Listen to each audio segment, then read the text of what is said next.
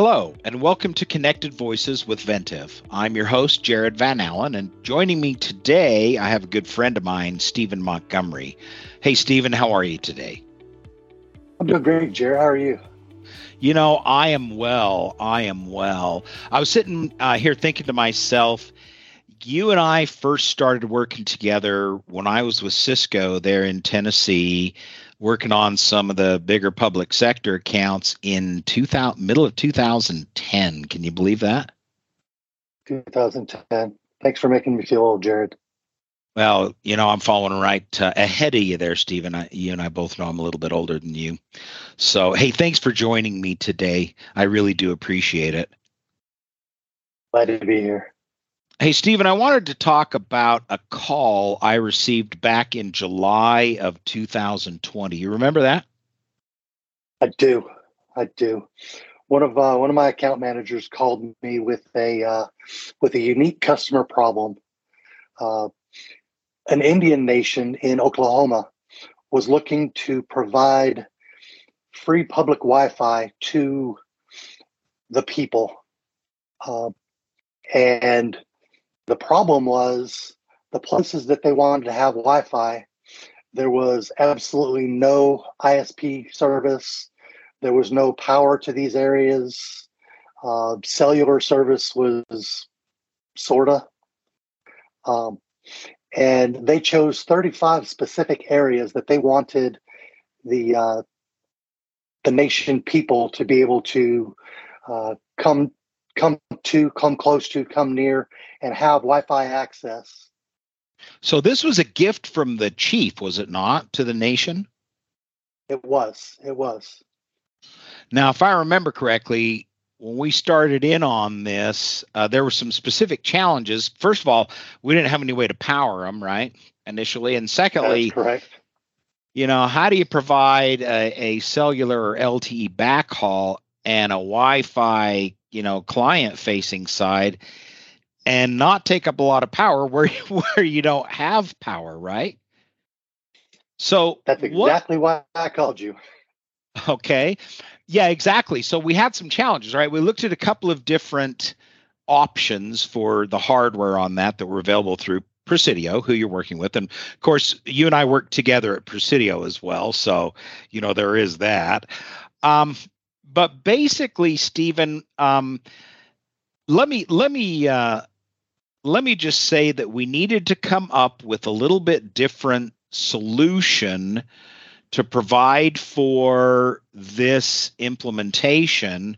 You want to tell me just a little bit about what we ended up doing there?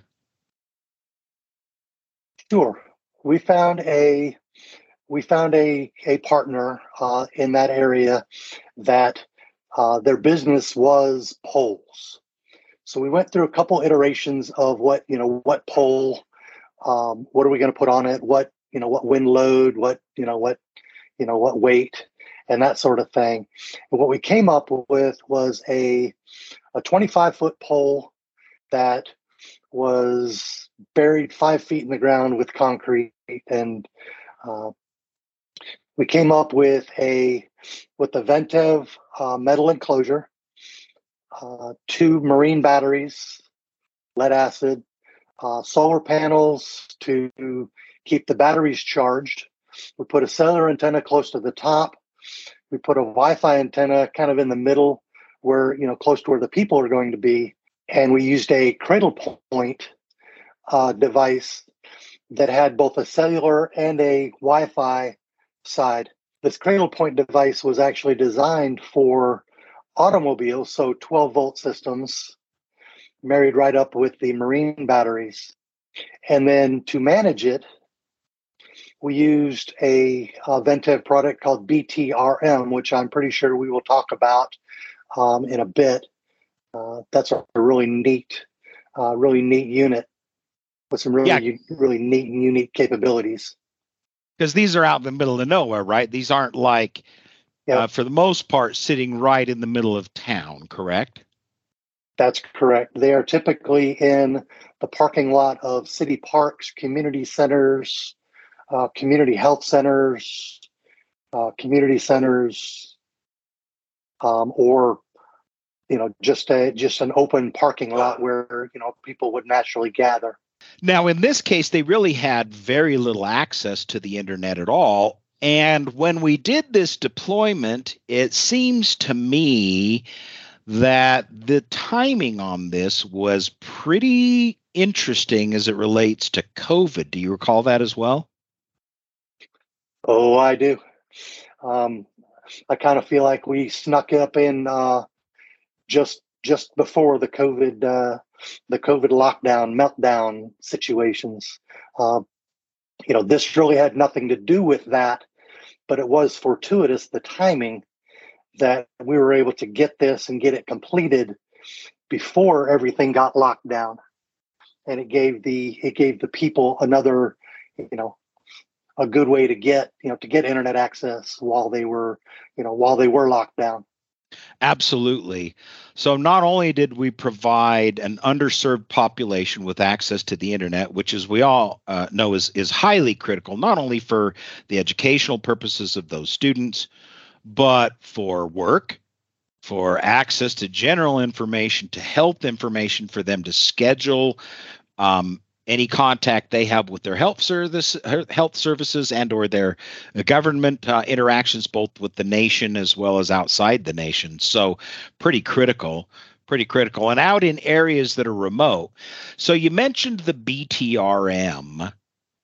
Now, the BTRM is interesting from this perspective, Stephen, and I don't want to get too technical, but basically, when I've got lead acid batteries or other batteries sitting out in the middle of nowhere, those batteries have a life expectancy.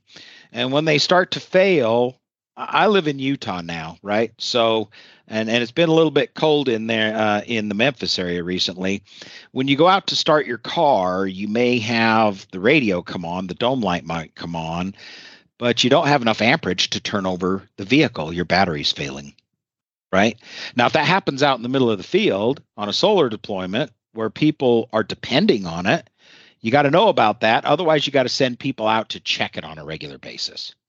The BTRM does an active load cycle through that battery system. It determines whether it's capable of actually holding the charge that it's supposed to hold, and it alarms if not. Now, in this case, it alarms, but Stephen, you only have a cellular connection back to the network. How do you handle that for management? How do you handle that for kind of seeing who's using the system out there in the middle of the nation there?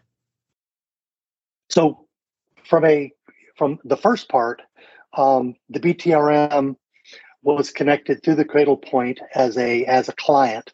So it used the cellular connection, so we could go to the control panel, kind of unified graphical control panel, and monitor both input and output and load on the batteries themselves. So how much juice are we getting from the solar panels?